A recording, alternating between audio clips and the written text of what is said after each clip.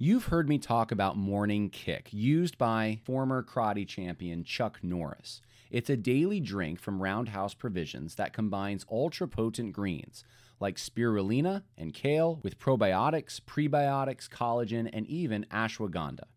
Just mix with water, stir, and enjoy. Unlike other green drinks out there, this one tastes similar to strawberry lemonade, and I enjoy it. I know I don't eat as many vegetables as I should, but Morning Kick has helped me make up for that, and I feel great. I have more energy and better digestion. It's an easy part of my morning routine. My wife started taking it as well. Go to roundhouseprovisions.com/Harris for up to 44% off your regular priced order. Plus, every purchase is backed by a 90-day money-back guarantee. So if you want to experience smoother digestion, a boost of energy, and just an overall healthier body, then go to roundhouseprovisions.com/Harris today.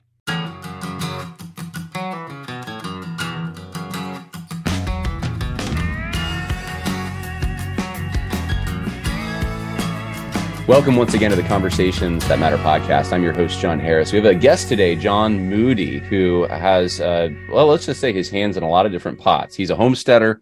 He is a graduate from the Southern Baptist Theological Seminary, so he's a theological background, but he's also an expert on elderberries and getting rated by the government. And he has a food buying co-op. And we're going to talk about cancel-free Christianity, how to when the government challenges you, how to deal with that, how to deal with some of the challenges we don't think of as much today, like nutrition and self-sufficiency. I talk a lot about that. And so I'm grateful to have John Moody on the podcast. Thanks for joining me, John. Thank you so much for having me. We've talked a little bit, I know, over the last few weeks, and but you come highly recommended from those who attended the County Before Country conference last year. And I'll just tell you this, you've probably heard it already. The thing I kept hearing from friends of mine, I even had someone in my church attend, is that you're the Tom Bombadil of evangelicalism. And so after 5 or so recommendations, I said, oh, sure, I'll listen to the speech. And so I listened to your talk, and I thought, wow, this is, really incredible stuff that I don't hear about ever. I didn't know about the government raiding farms and rating you specifically. And there's a certain amount of bravery I think you probably have from being in that environment that we need right now for the other fights that we're undergoing. So anyway, I appreciate you being brave enough to talk about it. Is there anything else you want to, before we get into these topics, just send people websites, places that they can go to find out more about you? I do the Rogue Food Conference with my friend Joel Salatin. It's one of the only conferences where we teach people how to fight. The theme of the conference is creative circumvention, non-compliance, and how to fight. And so we have it's been such a blessing to do that, to really, I always pick on what I call Con Inc. I did that, I think, in both of my CBC talks, because conservative ink gives the appearance of resistance without the substance.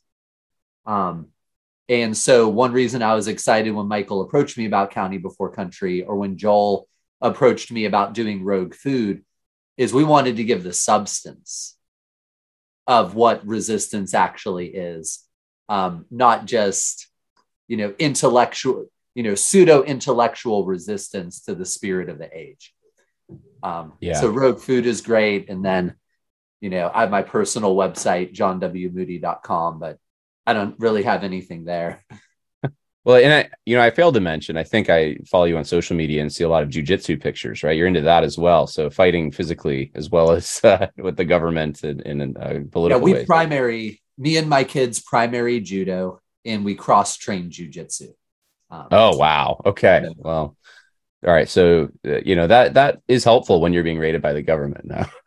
I'm sure you haven't used any of that, but this is something that I see with a lot of young guys who are just starting out, and they feel like the deck's already stacked against them before they're even out of the gate. They might be in debt already from the education expenses. They want to get married, but what do you do when you have $30,000, $80,000 in debt, and you're offering yourself, I can protect you, and it's not the most appealing thing. And so there's young guys rebelling against this, trying to find alternative ways of starting out their lives, self-sufficient ways. They don't want to be reliant on these systems that are currently in existence, that really are the result of modernity, that some things that our grandparents never would have conceived of. And you're living that. You're showing a template for this. And so I would be curious to hear you just talk about your story a little bit, and advice for young guys starting out who want to be self-sufficient, who want to think local and act local, who want to be forces to preserve not just Christianity, but Christianity as well, and healthy living practices in their community. Yeah. So short intro. The Lord saved me my sophomore year of college. So I grew up in a nominally Catholic household. And that's whole story of its own, my childhood into adulthood. Lord saved me my sophomore year of college. By my senior year, my local association of churches felt that I was called to ministry. So they sent me to Kentucky to go to seminary. And, so I got to seminary, and it was really weird because all these people knew, they're like, oh, it's, it's Dr. Fuller, it's Dr. Nettles. I'm like, I don't know any of these people. Cause I didn't grow up in Christian evangelical circles, let alone Baptist circles. So I was just there to learn. I'm just taking classes because I'm like, I really want to know the Bible. I really want to understand the world. And while I was in seminary, one of my professors suggested, he goes, instead of reading a little bit of everybody, choose 3 authors to really be shaped by deeply. So, learn 3 people very, very well rather than learning 300 people very poorly. And so one of the people I chose was Schaeffer. And at the same time I'm going through seminary, I became deathly sick. I got down to 120 pounds on a 6'2" frame. So if you can imagine, I'd turn sideways. I'd disappear. That's insane. Yeah. And so I go to a doctor, and I'm talking to a doctor. He sends me in for testing. He comes back. He's like, oh, this is what you have. These are the drugs we can give you for this. And I remember looking at this doctor, and I say to him, I go, well, what do these drugs do to my body? And he didn't know. So he has to pull out the drug insert and cartoon style, looking at this, 0.1 sans serif font drug insert, trying to figure out what it does. And he goes, it shuts off your body's ability to produce hydrochloric acid. And I look at the doctor and I go, I go, what happens though when you make my body stop doing something that it was designed to do? And the doctor stops, and he's quiet for a long stretch of time for a doctor to be quiet. And he looks at me, he goes, nobody has ever asked me a question like this.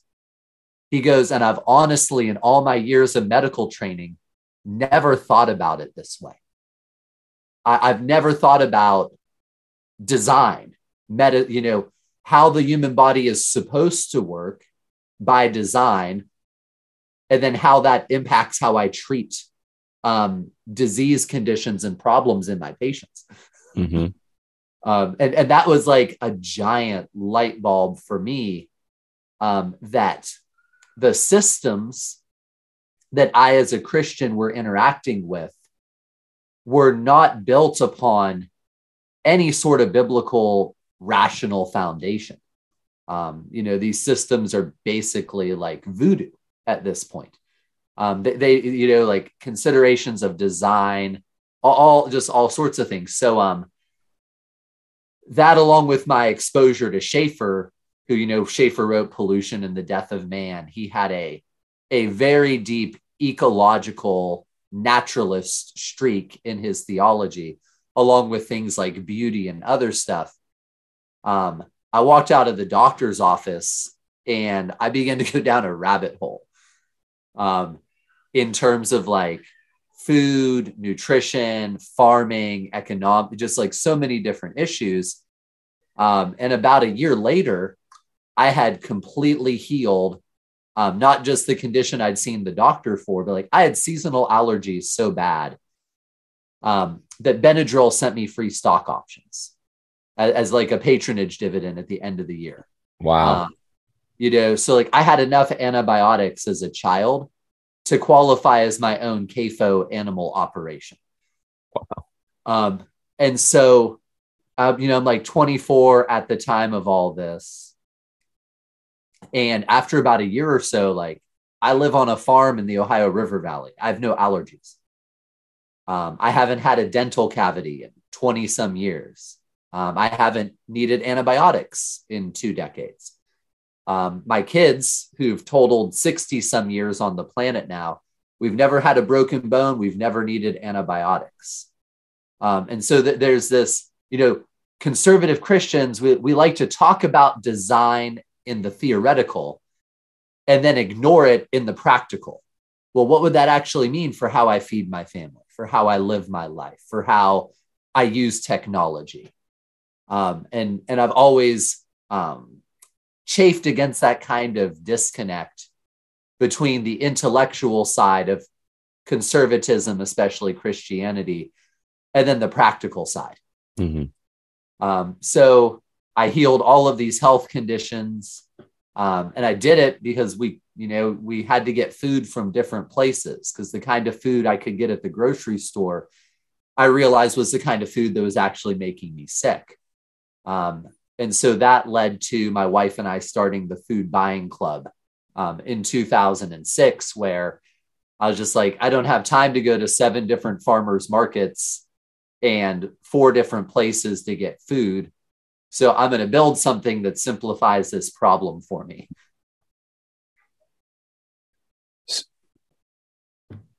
Yeah, I'm curious to know what you think the root issue was with your health. So, is it just that there's so much terrible stuff in our food, and you started eating better, and that really just made a huge difference? Well, the first thing I tell people, and this annoys people, especially conservatives, but most of what you call food is not food. You should not think of it as food. It's ironic to me because if I pulled a tire off of my car and I chopped it up and set it on a plate in front of you, you would never eat it. But you'll go to a clown head and order food out of a clown head. And if you look at the ingredient list on that food, there's a lot of the same ingredients that are in tires, but you'll eat that. Because it tastes better. And yeah, well, and so I don't think most conservatives have any sort of objective standard for what actually qualifies as food and what doesn't. Mm-hmm. Other than, what our culture says.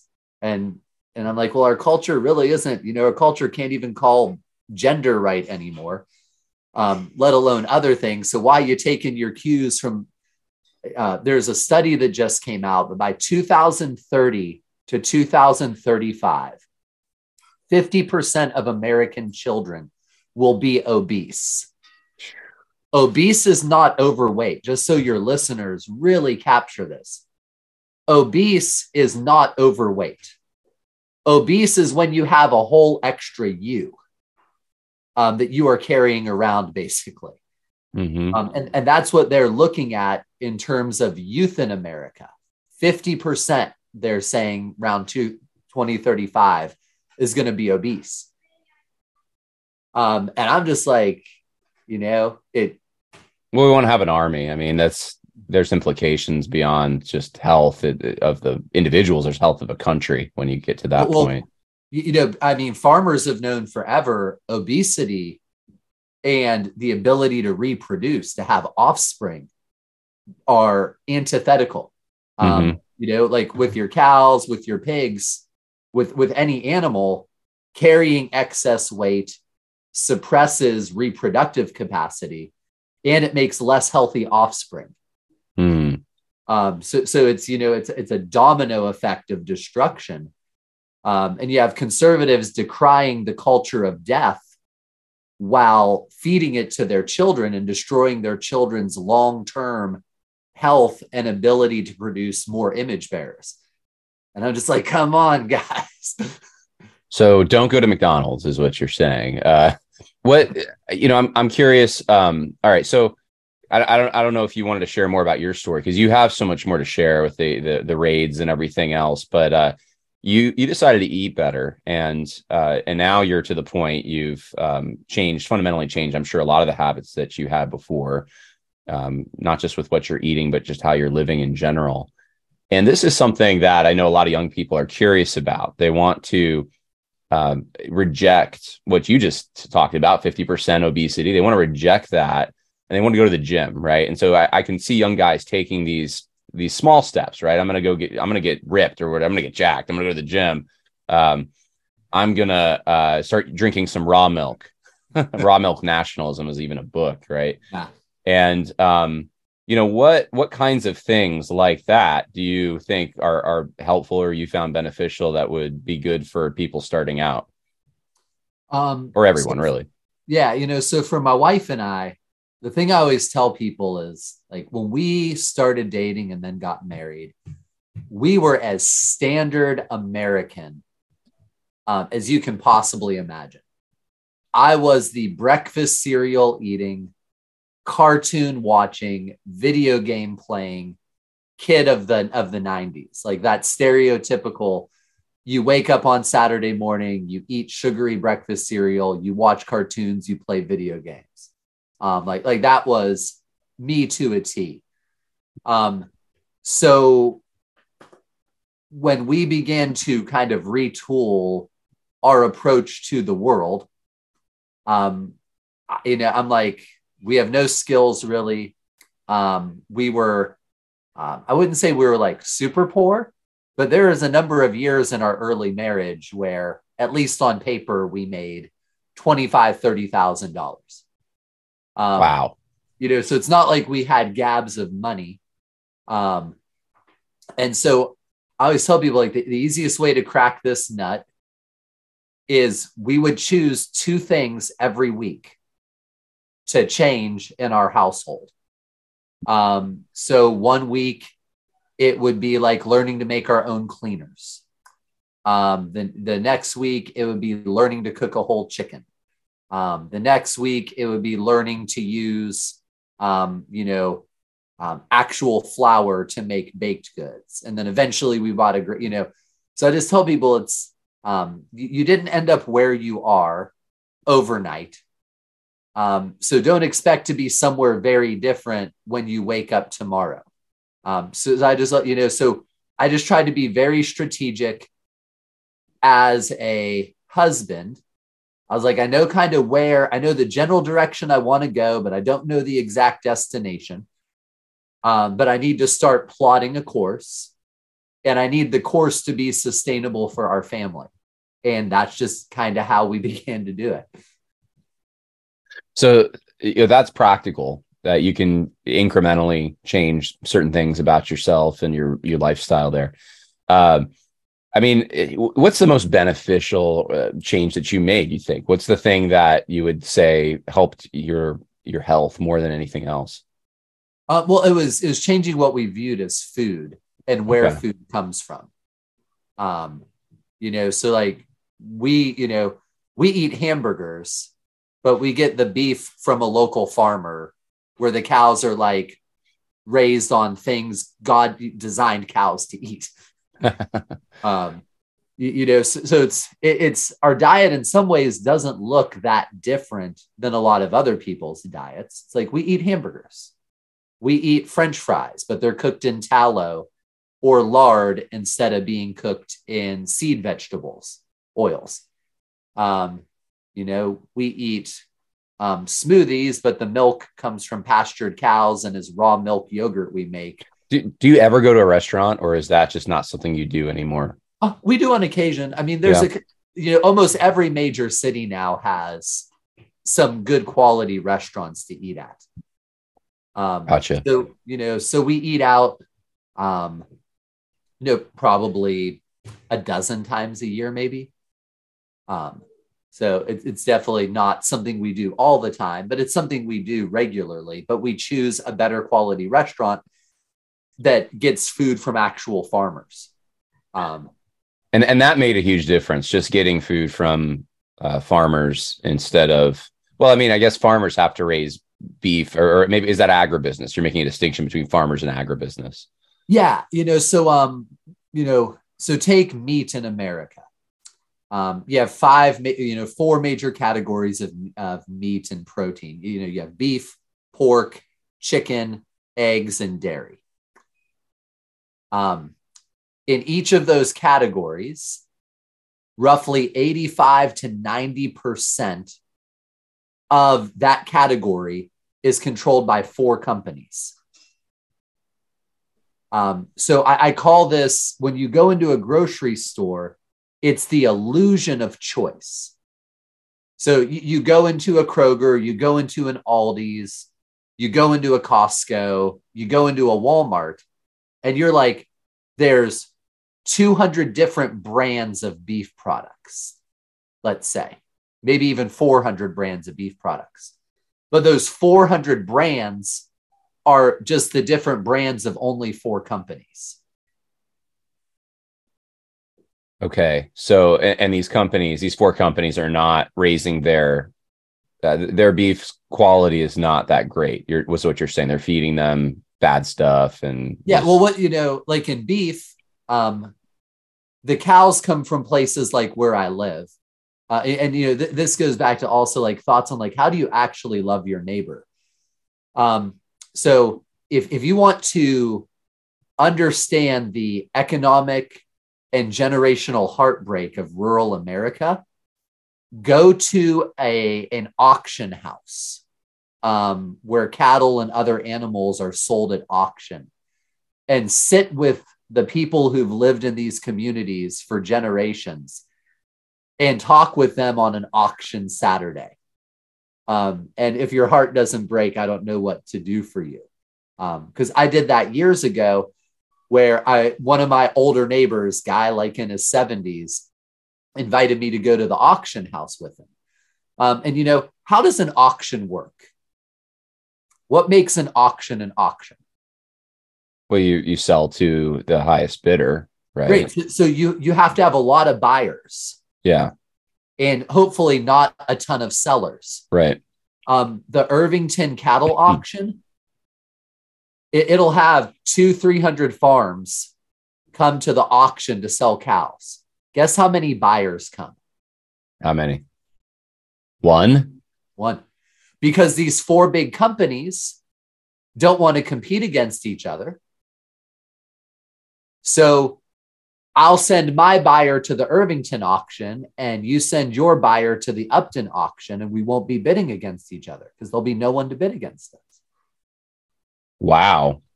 And so these big companies buy all these cattle, and then they take them out to the Midwest, and they raise them in feedlots, for 6 to 8 months, feeding them things cows should not be fed, and then they butcher them. And so it impoverishes rural America. It destroys the nutritional quality of this food. And then consumers are paying $20 for a steak that one of my neighbors got 60 cents, on the pound on. Wow. I didn't realize it was quite that bad with your auction story there. I know rural America has been pretty decimated. What I'm wondering is, probably because of the story you just shared is a result of this, people are not living on farms anymore or rural areas as much. Even the people that move out to rural areas, as I've seen where I live, are people from the city who can telecommute now. So they're just sitting with their Wi-Fi. It doesn't make a lot of sense to me exactly, but I guess it's supposed to, maybe they get away from crime, so it makes a certain amount of sense. But how does someone who is in these positions, likely listening to this podcast right now, go about living their life? Because you were able to start a farm and you have a food co-op and you're living healthy. And I don't know if everyone has that option, or do you think that everyone does? Everyone should just do what you're doing. I mean, what's your advice everybody there? has the option of changing where they spend their money. So this is something I've said at County Before Country. I've never understood conservatives being completely unwilling to defund their enemies. We're like, you can't even get them to cancel Netflix when Netflix is like parading around little girls. Oh, right. Yeah. Yeah. So no, that's so true. That's so true. I mean, I have a lot of friends who still subscribe to Netflix, and I'm like, yeah, it was, I mean, for my own family, it was a challenge to get rid of Amazon Prime, because it was just like, it's so convenient though, but we can get our stuff in a day. And it's like, well, yeah, but they're also terrible. Like, yeah. Well, and it's just, what kills me is it's just like, complaining is cheap. And I'm like, you have options. You can, when I was in seminary, that's when boycotting Disney at times was still a thing. I remember that. Yeah. And I remember those certain people quietly just being like, well, I'm taking my family to Disney. Even like some professors. I won't ask you to name names. Yeah. No, I'm not going to name names there. And I was just amazed. I'm just like, I'm like, I heard you preach a sermon on being willing to do whatever it takes for Christ, and you can't even cancel Netflix. Yeah. You won't stop shopping at Kroger, who supports, every Kroger I go into, the employees are wearing big transgender flags, and they're prioritizing not hiring white males except for in the worship. The thing that's always killed me as somebody who did not grow up in evangelicalism is basically the limp-wristedness of all the men I deal with, where they'll complain in front of their kids, they'll whine about the state of the country, and they won't even cancel Netflix. They won't change any practical things about their life that'll actually make a difference and that'll stymie and hurt their enemies. I got to watch Monday Night Football.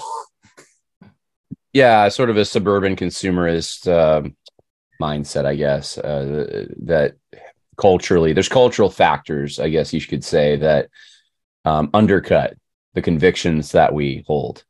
And that's a big problem. I do see some hope right now, though. I do see, like I said, especially younger people who are more serious about their faith, who are starting to question these things and say, I know I've been raised this way, but is all of this actually good for me? Is this good for my family? And so someone who, doesn't own a farm and wants good nutrition choices, I mean, if they're not going to go to Kroger, where do they go then? What are just some practical things that they can do? Because, I mean, I don't know if every community has a local farm market. I know that I have some smaller, like I have apple orchards in my area. So there are some like smaller farm markets. I also have a family. I grew up with a huge garden and we had chickens and stuff. So I'm a little bit different, but I don't know of like a big co-op. There was when I was in Lynchburg, but there isn't here where I live. And so the options are kind of limited. And I don't know, you would probably know more than me to what extent those options are available for people. Yeah, I mean, in most of the country, it's not hard to find brothers and sisters in Christ farming to get good quality food from. Mm-hmm. It's not convenient, but it's not an insurmountable challenge for the vast majority of people to change where they spend some of their money, including their food dollars. There's websites like Eat Wild, resources like the Weston A. Price Foundation, that can help you hunt down sources in your area, but to give you an idea how easy it is, this past year, I traveled probably like 24,000 miles. Wow. I had a conference in Florida, conference in Virginia. And when I travel, in less than an hour of work, I can find farms. We went all the way to Florida to put on Rogue Food, and a bunch of the food for Rogue Food came from farms right there in Florida. Only took me an hour to find farms to get food from for the event and to feed my family while they're down there. These are good brothers and sisters in Christ who we're supporting then directly. Mm-hmm. So it's really not that difficult. It just means you need to spend less time getting in fruitless fights on Twitter and more time caring about how your family uses the resources God has given you. Well, if everyone did it, then we would restore some of these communities that you're talking about that have been so decimated, perhaps, because there would be more demand for farming and for people would just be more into it. And I can't see that being a bad thing. Well, I mean, politically, conservatives complain that cities are liberalizing. So we have hundreds of years of sociological political research that shows one of the strongest factors for somebody's support of big government, for somebody's embrace of liberalism, is population density, aka big modern cities. But then conservatives spend all their money in ways that continues that consolidation. So you have conservative commentators who are just like, we need to stop the liberalizing of America and stop large cities from dominating our politics. But then their economics ensure that will never happen, because their economics are all pro big business and pro trade and getting goods from wherever is cheapest. And I'm just like, guys, you're killing me. Like your practice undermines your goals. This is like, I meet Christian families like, well, we want our kids to be healthy. We want them to have a lot of kids. I was like, well, then you should spend more money on food, not less. Politically, we want a nation with a limited government. And I mean, go back, read the Greco-Romans, read Thomas Jefferson. There is no nation that has a limited government that does not have a strong, independent populace. So only support big businesses, though, which destroy any hope of it. And I'm just like, come on, guys. Like, we know these things. These things aren't even that hard to figure out. Yeah, no, that's a fair point. And it convicts even me, because I'm sure there's ways. I've done some of the things, like canceled my Prime, and I think in general, my wife and I do tend to eat healthier. I hunt, but there's probably so much more we could be doing. I mean, just yesterday I went to the local grocery store to get some food, and I walk in, so maybe I'm making myself guilty here, but I walk in and there's like a little rainbow flag on the door, and it kills me. We still shop at Costco some. There's, I don't want to get, I always want to encourage people. We live in a fallen world. Like, you eat meat sacrificed to idols. You can't make everything perfect, but there's a lot of things people can do. There's a lot of low-hanging and middle-hanging fruit that conservative Christians could go after that would make significant differences in their households and in their communities. Right. But it's not flashy. It's not glamorous. It's really, kind of mundane stuff. Yeah. Well, let me ask you this. So you are able to make these wise choices. These wise choices, though, come at a cost. They're expensive. The food's, I would think, more expensive to go find a farmer. Maybe I'm wrong on this, than to go to your grocery store. Is that not true? Or no, I mean, most. So the first thing I'll just say here is you're going to have to make a choice for your listeners with kids. Do you want to pay lots of medical bills, or do you want to pay more for food? Again, okay. Our kids have racked up almost 60 years. We've never had a broken bone. We've never had to use antibiotics. That's a a substantial savings we have had. Yeah, well, wait till they get COVID. I'm just kidding. Well, we've already had. I'm sure you have. Just had Rona a couple weeks ago, so we're still getting on the other side of that bioengineered nastiness. Yeah. So the one story I always tell in this regard is, you have a car. Imagine I walked up to you and I'm like, hey, John, I can save you like 50% on your gasoline for your car. I like hold up a bottle. I'm like, dude, I'll save you. Would you ever do that? 50% on the gas. I mean, I would take 50%. Sure. Well, at the risk of destroying your car? Well, no, not. I wouldn't hurt my car to do it. Yeah. Yeah. So you'd be like, well, how do I know this is like most people would never skimp on gasoline for their car. Right. But they're like, man, who has the cheapest food for my body? What's easier to repair? That's true. But I'm just, again, this is one of those things that never made sense to me. I'm like, when things go wrong with your body, it's very hard to repair them and it's insanely expensive. And it has repercussions.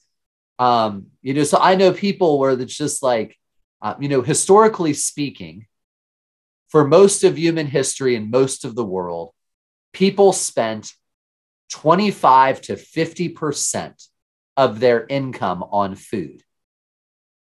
This is the historical average for like 1,000 years across the entire world. 25 to 50% on food. Wow. Modern Americans spend 8%. That's quite different. So that is significantly different, actually. So, I mean, we're 8%. Now, I think some would say that that's actually a good thing because, hey, look at all the innovation and technology and just advancements we've made because we don't have to spend so much money. We can now go and spend it on our hobbies or, spend it on our Netflix account. Yeah. So that now you're one of the 40% of people in America who are obese and on antidepressants. Yeah. Because your diet is horrible and all that money you saved, you allocated to things that are also horrible for you. That are also horrible. And now, yeah. Okay. So you make a compelling argument here. So maybe the thing to do now would be to talk a little bit about bravery, because when you start making these choices, and you start trying to devote more of your time and money to living healthy, stewarding your body well, stewarding your families well, you're going to run up. I mean, you run up against resistance from the actual government, but some people, it might just be, their friends don't understand and make fun of them or something. I don't know. But that spectrum of resistance that you will find, how do you deal with that? I just don't care. That was a short answer. I mean, because people always ask me, they're like, how do you become uncancelable? And the first thing is you really just have to not care. So if someone calls you a racist, you don't care. You just don't care. You just don't care. Yeah. It's just like somebody, years ago, I got selected to go on what was called the Mets trip. This was a trip that 6 seminaries got to send students on. And Southern was one of the seminaries. And the other 5 seminaries were all liberal seminaries. So it's 3 of us students from Southern traveling for a month across, Turkey, Greece, Israel, all of these biblical archaeological places, historical places. And you're with like people from Princeton and Emory, all of these far left, crazy radical seminaries. And man, I just like the whole trip, people like, you're a bigot. I'm like, I don't care. You're a misogynist. I'm like, I don't care. I mean, I just don't like, why do we care so much about the opinions of people who are by and large failures or hate God and his ways? I'm just like, it's again, this is one of those things as somebody who didn't grow up in Christian culture. I read the Bible, and the Bible is just like the fear of the Lord is the beginning of wisdom, and knowledge of the Holy One is understanding. And, and like the Psalms are just full of, encouraging you, just fear God. Don't worry about anybody else. Don't worry about anything else. Just fear the Lord. So I'm like, that's just what I need to do. And then I meet all these Christians and they're just like, people are going to think I'm weird. People, I'm like, dude, I'm like, yeah, that's so true. Like you believe God became a baby and died on a cross for you. And you're going to be upset that, you won't eat like crap, people are going to make fun of me if I don't eat crappy food. I'm like, you all are so effeminate. You are so weak. Yeah. So the first thing I tell people is just learn not to care. It's just like, people like me, people don't like me, people think I'm crazy, people think I'm wise. I don't ever think about any of that. I just wake up and I'm like, how am I faithful today? What does the Lord set before me today? Where can I do good to others and good for his kingdom? And that's just what I do. And I let the chips fall. It's like with the Twitter controversy from a month or so ago involving Acord. At the end of the day, I didn't care what people were going to think about what I did. My only question was, what does the Bible require here? Yeah. What for those who aren't aware, briefly, you basically just came out and said, look, we need to, that there was an individual, Thomas Acord, who was being accused and doxxed and all these things. And you just said, we got to do biblically what the Bible says we should do here and not what you're doing. And that's basically what you're talking about is people would, I'm sure they came to you and said, what about your reputation? What are you doing with your credibility here? What are people going to think if this guy's guilty? You're going to look bad. And you're saying, I don't care about that. Yeah, well, no, I had people like men who really love me, been friends with for decades, who sent me messages. They're like, hey, man, they're like, don't risk your credibility here. And I'm just like, but I don't care. There's like an assumption that there's like a certain level of credibility we have, like a pot, right? And we can like dish it out. We have to be like wise in where we invest it or something. And if we do it wrong, then we'll lose all of it. And it's very hard to gain back. These little trivial things.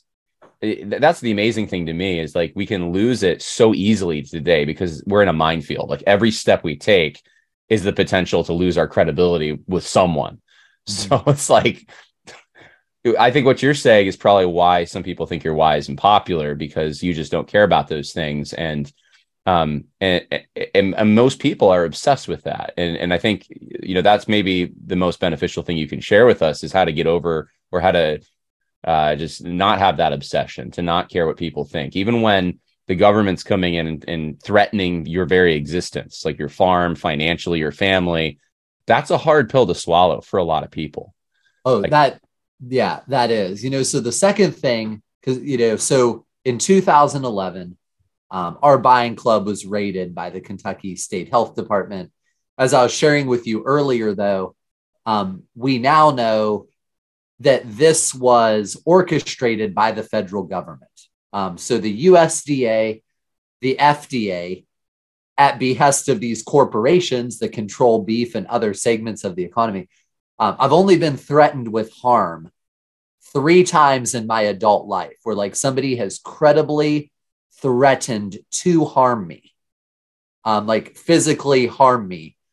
And all 3 of them have been from corporate government actors over food. Wow. It's pretty crazy to think about. That they care that much about this issue. That's crazy.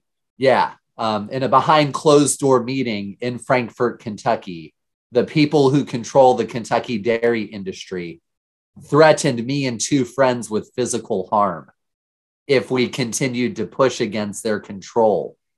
Sounds like mob stuff.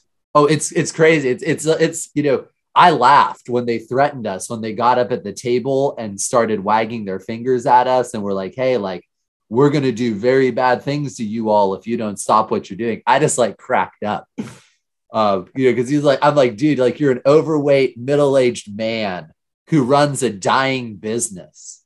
I'm like, you're a joke to me, but, so we were raided in 2011.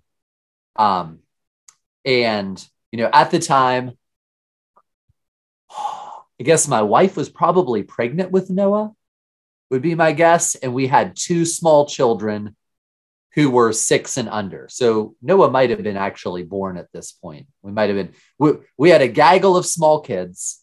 The Kentucky Health Department, at the behest of the FDA and USDA, raid our little buying club. And they serve us cease and desist and quarantine orders.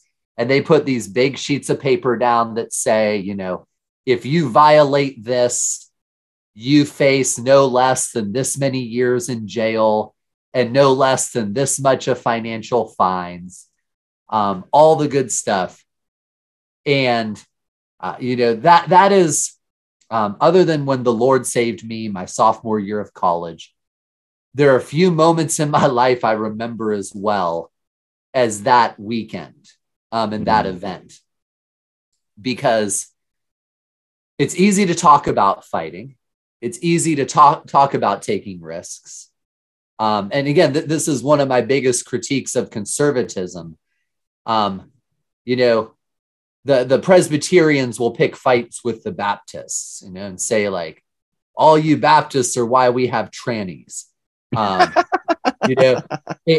what really annoys me about it, again, it's the appearance of risk and fighting without the substance. It's basically like posturing, because it's easy for me to pick a fight with you because you're a Christian and we've been fighting. Infighting is riskless. It's a way we posture and peacock and, try and move up the pecking order within the church, but there's no real risk to that for the most part. It's really effeminate in my view. It's why it drives me nuts, the constant online fighting over baptism. And I'm just like, come on, guys, fight somebody who actually is a risk for you to fight with. Go protest at an abortion clinic, go show up and preach the gospel at Queer Story Hour at your library. Like do something meaningful for a change. So they rate us, and I have a decision to make now. I have small kids who, I have a wife who might be pregnant. I have multiple small children. And what do I do with this cease and desist and quarantine order? And two things really drove me. The first is when I looked at my kids, this is something that's always weighed in my mind. With my kids, I am always going to be imperfect. I want my kids to know that I'm an imperfect person, saved by God's grace. But whether or not I'm a hypocrite, that's a choice I make. And I'm not willing to complain about the abuse of powerful people, the run amok nature of government. And then when I finally have a chance to do something about it, not be willing to take that opportunity. So when I looked at my kids, because a lot of people were like, well, dude, you could have went to jail for like a couple years of your kid's childhood. And I go, but it would have been worse for my kids for me not to go to jail or not to fight because I was afraid of going to jail. Like of these two things, which one was going to be worse for their souls? If I had played Chicken Little and I talked a big game, and then when a fight actually came along, I tucked my tail and ran. Right. So there is that aspect of it. And then there's also just, I forget who the quote is by, it's often put with like a person in armor, but you like eventually somebody has to fight. So what man leaves the fight for his children to fight? And one reason I'm very critical of boomers, evangelical, political conservative and whatnot, because that's by and large what they've done to us and to our children.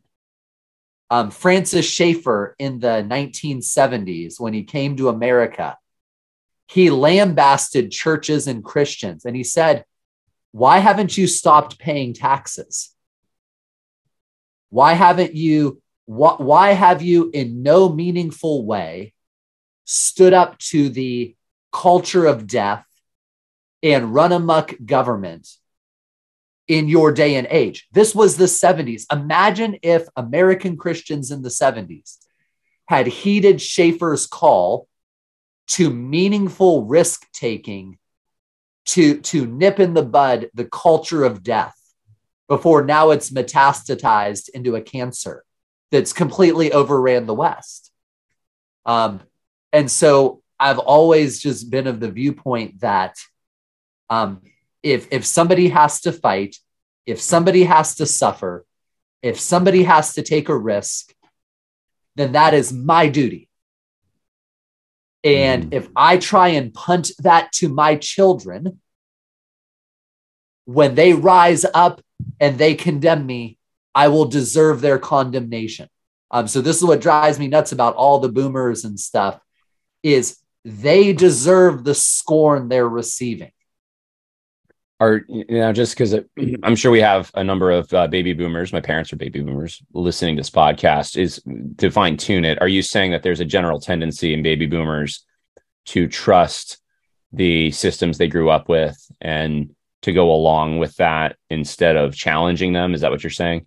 Yeah. As Schaeffer in his trilogy, I think it was in the 70s, he warned that the greatest danger to the church in the West was affluence and social acceptability. And that he warned in the 70s that what he saw was going to happen in America, that those generations of people were so enamored with,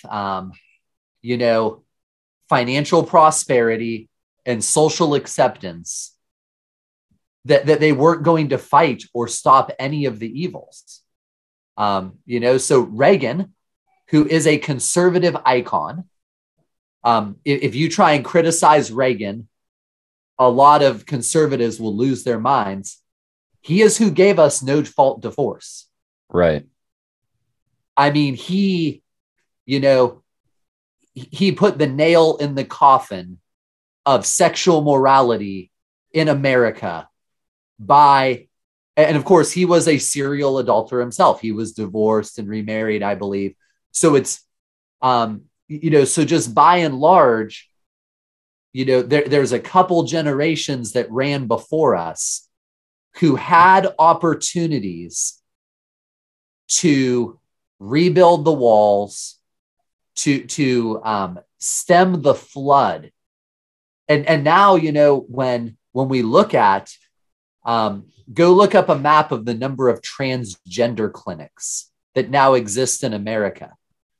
There's a direct thread that runs from no-fault divorce.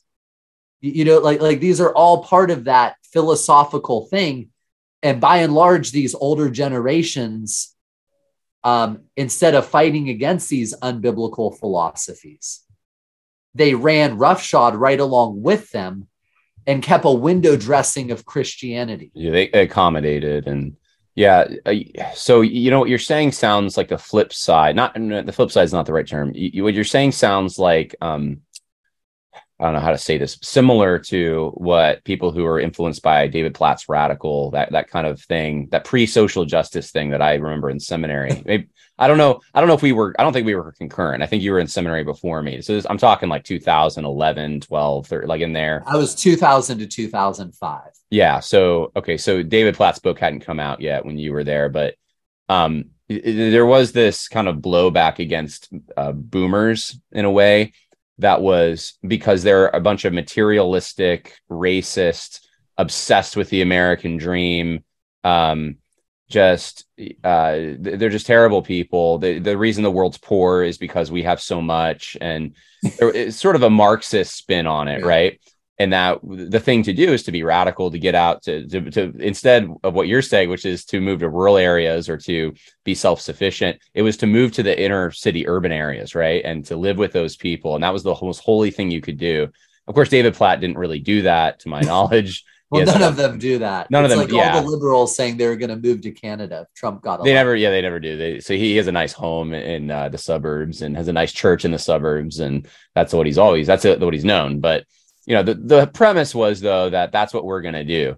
And I think there's like 3 people who did it. But, everyone else was kind of like used it as just kind of a wedge to make fun of or dishonor the older generation. And, I reacted against that. I thought, well, we're supposed to honor father and mother. And, they're in most of the cases, they're paying your bills to be here at seminary. And now you're developing disdain for them. I mean, for half the people who believed in, and I'm not knocking covenantal theology here, but I think half the people who believed in like postmillennialism or amillennialism were doing so because their parents were pre-mill. It was like literally just you know what I'm saying? Like they hadn't read the Bible and come to these conviction. It was just like, well, that's not what my parents believe, so I'm going to reject it. And they're Arminian, so I'm going to be Calvinist, right? There's these sort of anyway, I'm on my own tangent here now. What you're saying is different than that, because your critique isn't the Marxist critique. Your critique is not that they did too much to be successful and to make a good life for their family. You're saying that it's actually the opposite of that they did not protect their family. They did not do enough. And they didn't preserve the good things that they had. Mm-hmm. And that's like totally 180 from, the critique that the people who like David Platt stuff were saying. So anyway, I just thought I'd point that out. I don't know if that's ever occurred to you, but it is interesting to me. And I think some of this does ring true, that there were generations. I'm sure the baby boomers can look at the greatest generation and say, hey, you guys kind of messed it up in the way you raised us, the way you gave us everything we wanted. And that wasn't good for us. And, well, or like, again, I love my dad dearly. And he knows I love him dearly, but I've just said to him on occasion, my dad was like a mega Trump person. And I just said to him once, I'm like, Dad, government expanding into areas beyond both the Bible and Constitution has been going on for 50 years. Well, really longer. We could have a discussion of especially, FDR, New Deal, how that just I go back to Lincoln, but okay. Yeah, I would totally agree with you. So, and for you all of a sudden to one day and wake up and finally start chafing against this, it's hard to take seriously. Like, why didn't you fight this in the 80s when they imposed zoning and planning on, it's, it's the frog in the pot problem, right, where we're the ones who feel the heat of this situation, for young guys like us, when my dad and his brothers were starting businesses, there was no registration to start a business. There were no special taxes. My dad and his brothers one day decided to start a construction company.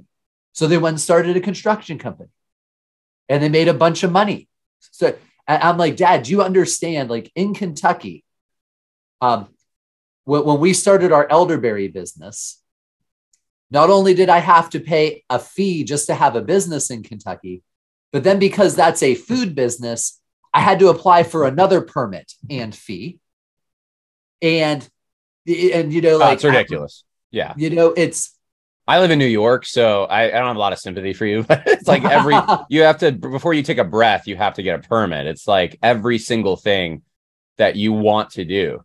Yeah. And it's not like they're cheap, and it's not like they actually, for some of them, they'll send out a surveyor for construction, but for a lot of them, it's a rubber stamp. Yeah. Anyway, I feel that the same way, that medical expenses is another one. When my parents were growing up, they had certain things a doctor could do. I'll take out your tonsils. I'll do this or that. And there's a fee associated with it. And now it's like so complicated with insurance companies. And of course the government has its hand in that, I wondered the same thing. I'm like, well, what happened? How did we get from that to this? And you get like, did you guys as a generation do anything? Did you try to fight this? Like what happened? Well, and again, as Schaefer warned, they by and large supported it because their worldview was not one of preserving liberty and opportunity and biblical order. Their worldview was driven by preserving affluence, safety, and social acceptability. Mm-hmm. And imagine being the person who opposed seatbelt laws. Now, I think you should wear a seatbelt. That's my dad. It's prudent, but by and large, most people wouldn't publicly oppose seatbelt laws because it would make you look bad to others. Well, don't you care about, and because people wonder why such a large percentage of Americans went along with COVID, the insane COVID restrictions, but it's that same, I need to be socially acceptable. I need to do what is safe for others. That's all. Go back and read Schaeffer's stuff on this. He's so prescient for accurately predicting what the last 50 years of America was going to look like in terms of both moral decay and radical government expansion. He's like, here's how you can stop this now, guys. You really need to stop this now. And now we're, 40 years later, and I'm just like, egads. It's such a harder thing to deal with. Yeah, no, there's no doubt about it. I think the analogy you gave the frog boiling is absolutely perfect. I remember once, funny illustration, maybe to close the show out with, but I was in a national park and it was, there was nothing to hit, right? Like I think it was Craters of the Moon National Park in Idaho. I don't know if you've ever been there, but there's a whole lot of nothing. Okay. And there's no cars. And my dad wasn't wearing a seatbelt because we would, stop every so often, get out of the car, look at the view, read the sign. And I remember I don't remember how old I was, but I just remember I had a problem with it. I was like, Dad, Romans 13, the law says you have to buckle up. And this was maybe a stage I was going through, but I just really wanted everything to be orderly, to conform, to do everything perfectly right. And I remember I don't even think he gave me a very nuanced answer on why he wasn't wearing a seatbelt at that time, but it was basically boiled down to just be quiet and just let me just stop. I'm going to do this. I'm not, there's no problem here. I'm not harming anyone. And I didn't grow up with this. And I've been in several incidences, and this isn't to get off on seatbelts because I do wear my seatbelt most of the time, just so people know. I do think it's primarily safety, but I've been in some car incidents, one in particular where my car went off a cliff and I had to jump out.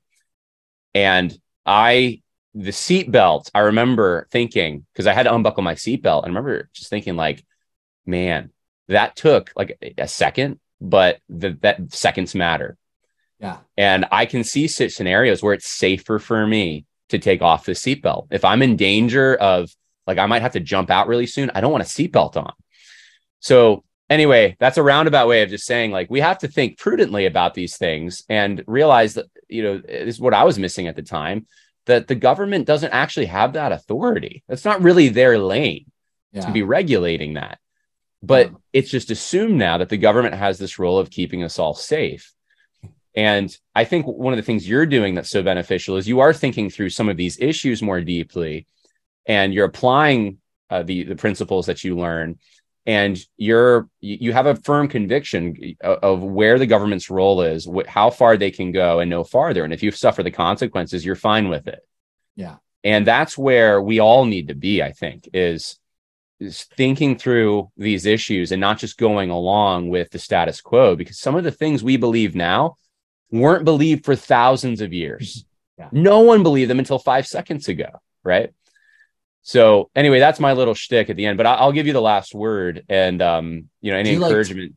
Go ahead. Are you a Tolkien fan? Yeah, I bought my wife for her birthday or for Christmas the Lord of the Rings in concert thing. So yeah, I mean, I guess I have to say somewhat. Most people won't go to a concert for the soundtrack. So yeah. Yeah. So who's the villain of the Lord of the Rings books? Sauron. Sauron. But you know why Sauron becomes a villain? I haven't watched Rings of Power. No. Don't watch Rings of Power. No, don't. I'm trying to remember now. I mean, he was corrupted. I know he didn't start out that way, right? But he had a lust and a greed, and well, but not quite. He was corrupted because he saw the potential of Middle Earth, and he felt that giving all of these people, giving all the Valar and the Maiar and the elves and the humans, letting them all make their own decisions, led to disorder. It was too disorderly. And that's what Morgoth used to corrupt him. It was his good. He wanted to see Middle Earth orderly and beautiful. And he wanted to see Middle Earth reach its potential, which is what made him the ultimate tyrant.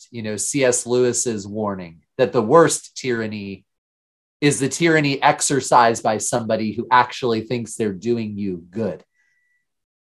They actually think it's in your best interest. So Sauron was the ultimate story embodiment of literally somebody who will destroy the world in order to make you safe and give you your best life now.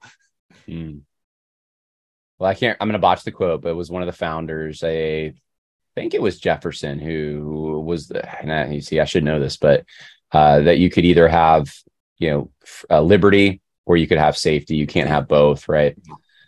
And if you trade liberty for safety, you do not deserve. You have it better than me, yes. So yeah. So anyway, I appreciate picking your brain here, and I think it'll encourage people. Again, I don't remember the website you quoted or you gave us earlier, but where can people go to find you? Yeah, I mean, I'm on Facebook and I'm on Gab. And then Rogue Food is the website for the conference Joel and I put on. Okay. So if you've never been to Polyface Farm, so Joel is a Christian farmer who the King of England, future King of England, flew him over to England for tea in the afternoon and then flew him back. What? Yeah. I mean, you want to talk about embodying, in Proverbs, you see a man skilled in his work. He will stand before kings. He will not stand in front of obscure men. Joel was flown by the future King of England to England to have tea with the future king. And so we're doing Rogue at Polyface in May this year. So if you want to see just like what an impact a young multi-generational Christian family can have by being faithful in an area of dominion and economics and stuff, come check out Polyface Farm. Yeah, would love to. Thank you so much for just everything. And hey, God bless you, and looking forward to hearing good things in the future. Great. Thank you for having me, brother. So Lord bless you and your family.